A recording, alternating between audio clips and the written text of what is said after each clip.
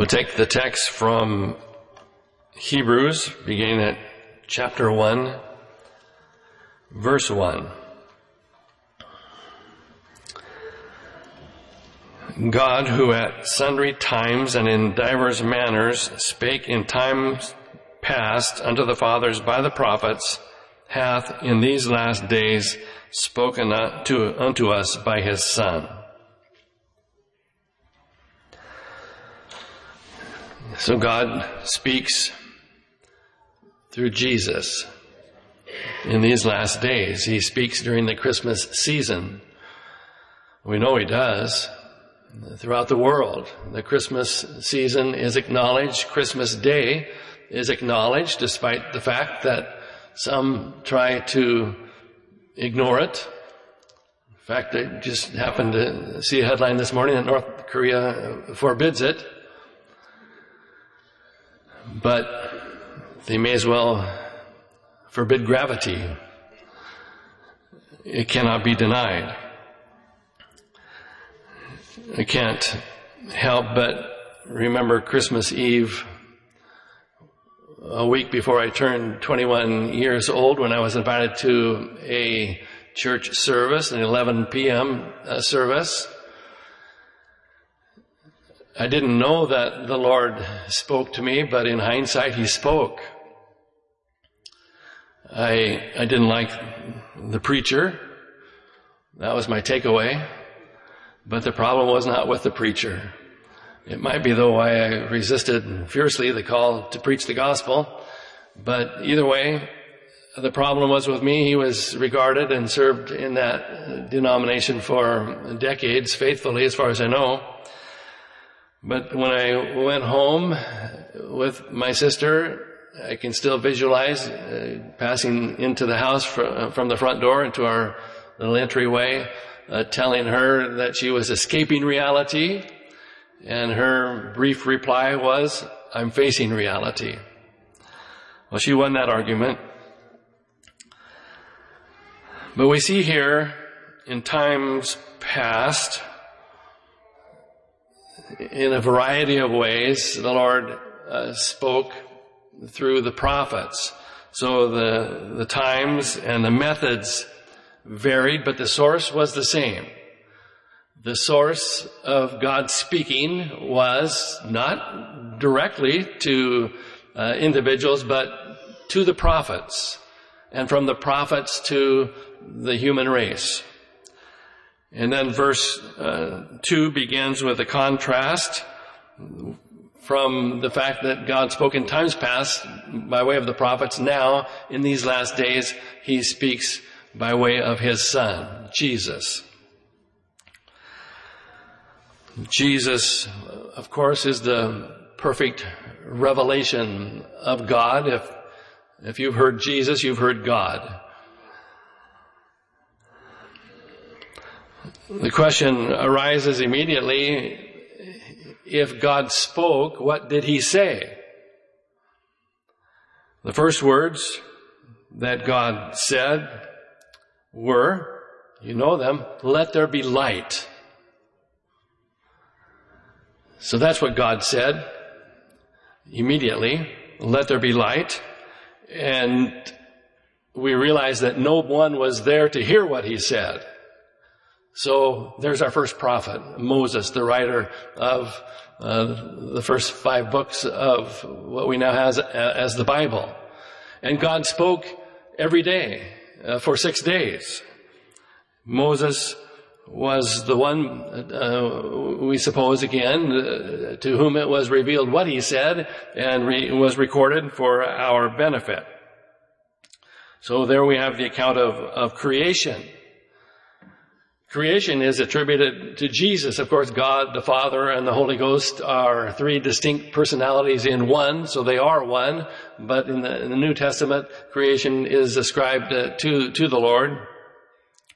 And we know through the order and the craftsmanship, or we might say the creativity of what we observe every day, God speaks of his power. My mother used to stand on our back deck where we could see actually both the sunrise and the sunset, the way the house sat, and she would ooh and ah, particularly over the sunsets, and we would, well, I can't speak for the other six, but I wasn't impressed by either my mom or the sunsets at that time, but I didn't know that the psalmist said, "The heavens declare the glory of God." Jesus speaks through creation. "And the firmament showeth his handiwork. Work day unto day uttereth" what? Speech. He speaks. "And night unto night showeth knowledge." There is no speech nor language where their voice is not heard. So you might say, I've never heard Jesus speak. You have, in a variety of ways, at different times. And not only by way of the prophets, but through Jesus. And Paul wrote later that there are no excuses. Those who deny it are without excuse. He said they profess themselves to be wise, but God can call them fools, and he did. God kept speaking there at creation, and finally we read that God said, "Let us make man in our own image," and he did just that. He spoke again and gave a commandment and told Adam and now Eve that they could eat of every tree of the garden, but of the tree of the knowledge of good and evil, he said, "Thou shalt not eat of it." So God spoke, they heard now they could hear. They disobeyed. But God speaks to us in our day through this account of the prophet, we might say, in understanding that when God speaks, we must hear. I didn't hear Christmas Eve that year. And when we hear, we must obey. And it's to our benefit.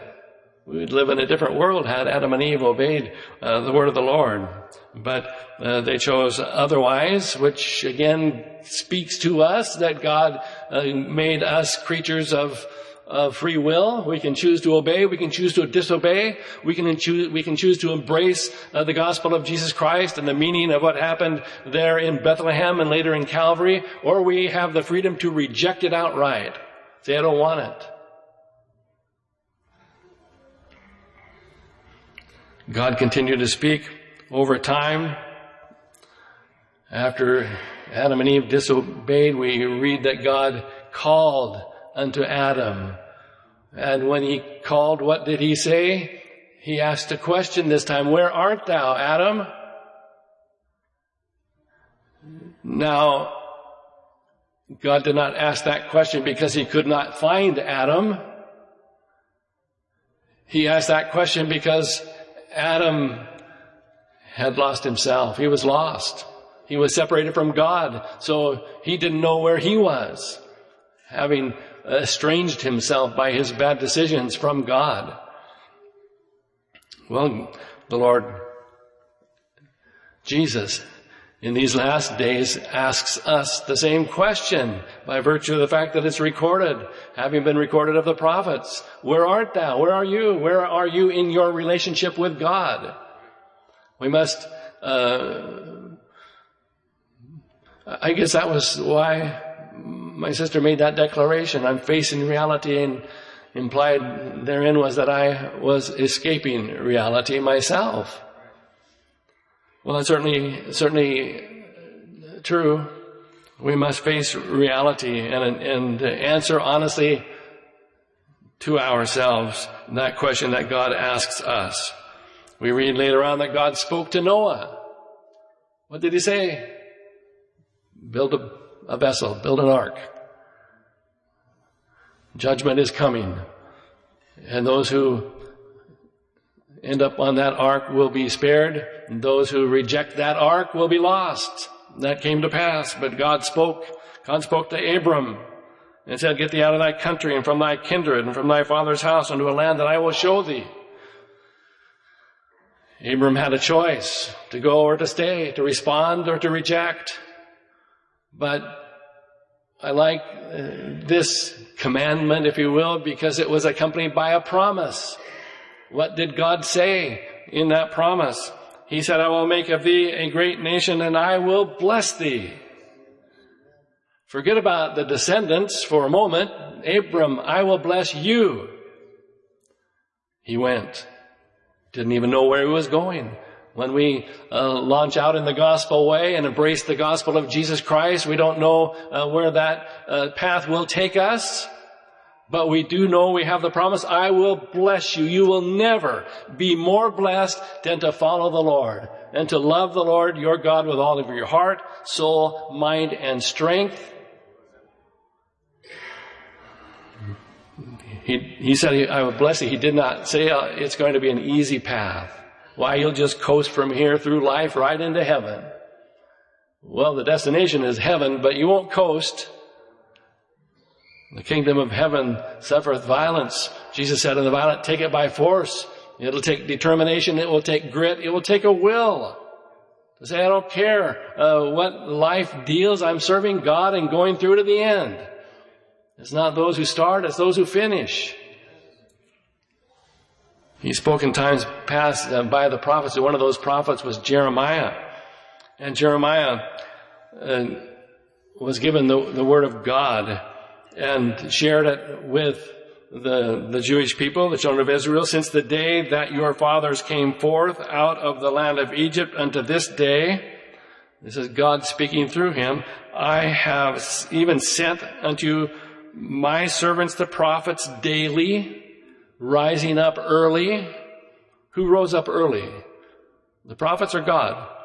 Well, the implication is God rose up early. God thought of you before you opened your eyes this morning. God's an early God. Some people are early risers.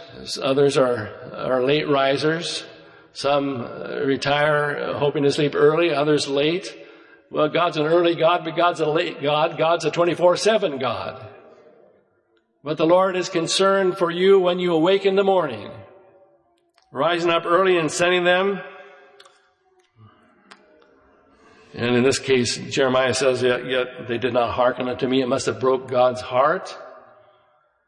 The fact that he would give the greatest gift that the world has ever known in his son Jesus must break God's heart when that gift is rejected. How would you have felt? I was only your representative when that gift was presented to Brother Dave and Sister Rosie. Never mind. I'm not interested.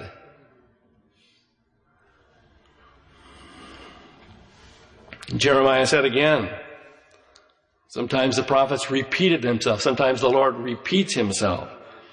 He said, I have sent also unto you all my servants the prophets, rising up early and sending them, saying, return ye now every man from his evil way. I like the idea when God speaks, he speaks with clarity. There's no confusion as to what God requests of you and of me. And at times he demands it. Return you now every man from his evil way and amend your doings. It's not good enough just to turn and to say, I want to serve the Lord. We must amend. Amen. What can be fixed in the past? God spoke through Isaiah, Daniel, Ezekiel, the minor prophets, in different ways over a span of time. That's what Hebrews 11:1 is saying. He even spoke through Balaam's brute beast. So it's no virtue if a man or a woman can deliver the word of the Lord when a dumb mule delivered it. Perhaps there's a lesson in that. God could get that dumb mule to do what God wanted that mule to do. It was easy for him to accomplish that goal with that beast than it is for him to accomplish what he wants of the human race. But by the grace of God, we want to respond. And we read that these prophets did not craft their message of their own intelligence or their own imagination, but holy men of old spake as they were moved by the Holy Ghost. So what we have in this Holy Scripture is inspired of God from Genesis through Revelation.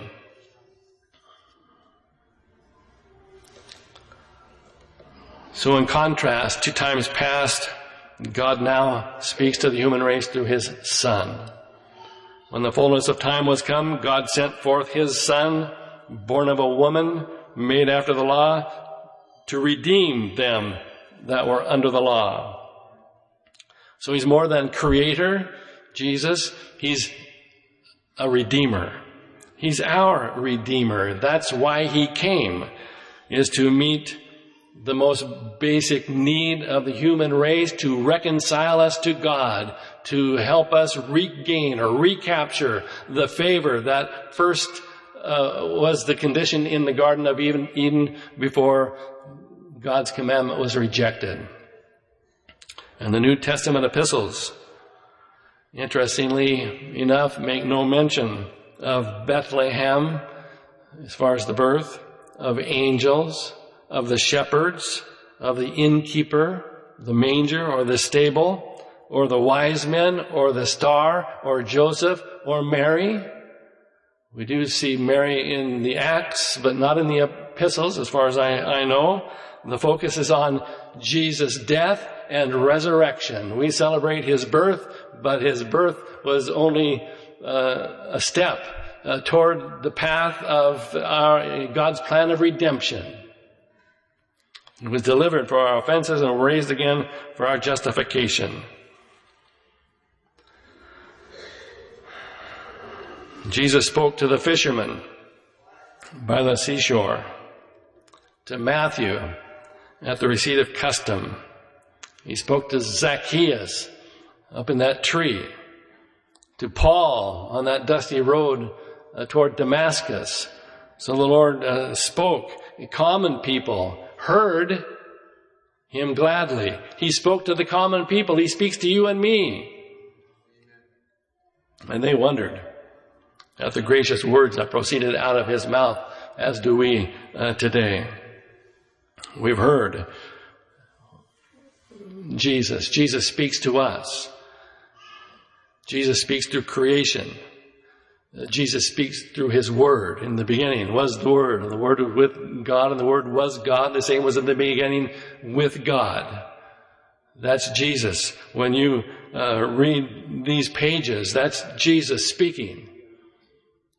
3 months later, after that Christmas Eve debate, if you want to call it that, it was a short debate, but anyway, it's when I picked up the Bible and began to read the Scriptures. I didn't know anything really about it. And as I've mentioned before, I started reading the book of Romans, which is not what typically one would recommend to be read ahead of the Gospel according to St. John, for example. But God spoke. And later on, I realized that my heart burned within me. So the Lord speaks through His Word. Jesus said, "Search the Scriptures," to the Pharisees who were disputing and rejecting Him. "For in them you think you have eternal life, and they are which testify of me."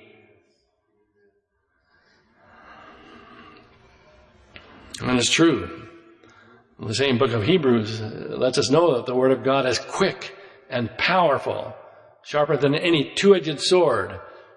It pierces, it divides, it reveals our intent.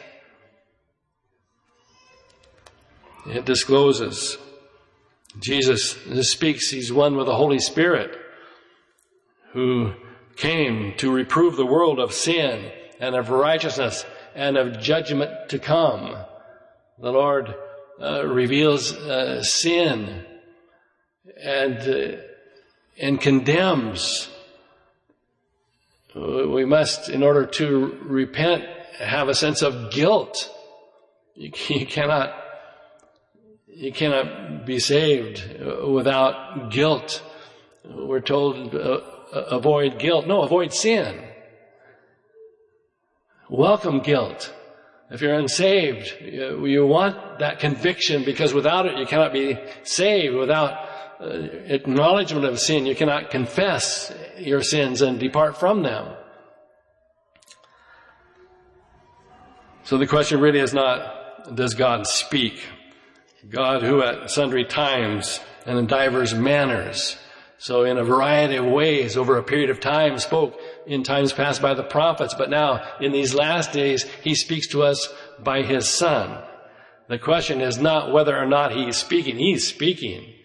Every time you sing a Christmas carol or hear a Christmas carol, the Lord is speaking. The Lord speaks when individuals don't even realize he's speaking. So that's not the question. The question is, are we listening? Are we hearing? Are we recognizing that's Jesus?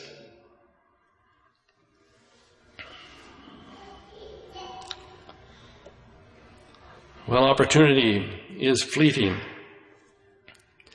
Again in Hebrews, see that ye refuse not him that speaketh. For if they did not escape, who refused the prophets who spake on earth, how shall we escape if we ignore the one who speaks from heaven to our hearts, to our minds, to our consciences? No, we want to respond. We want to hear and respond. I mentioned the first words that God spoke were, let there be light. The last recorded words that he said, behold, I come quickly. Blessed is he that keepeth the sayings of the prophecy of this book. So in terms of different times in a variety of ways, for you and for me, Jesus is speaking. This is the time, and this service is the manner in which Jesus is speaking today. Will you respond? Will you respond? The greatest gift God ever gave was to give up his Son on the cross of Calvary. The best gift you can give really to yourself is to embrace the gift that God gave and kneel before him, much as the wise men did. The virtue of the wise men was not that they presented gold, frankincense, and myrrh. The virtue there was that they fell on their faces and worshiped him. Let's do that today. I realize that Christmas Eve you want to exchange Christmas greetings, but take just a moment to drop to your knees beforehand and worship the one who gave his life a ransom for you and for me.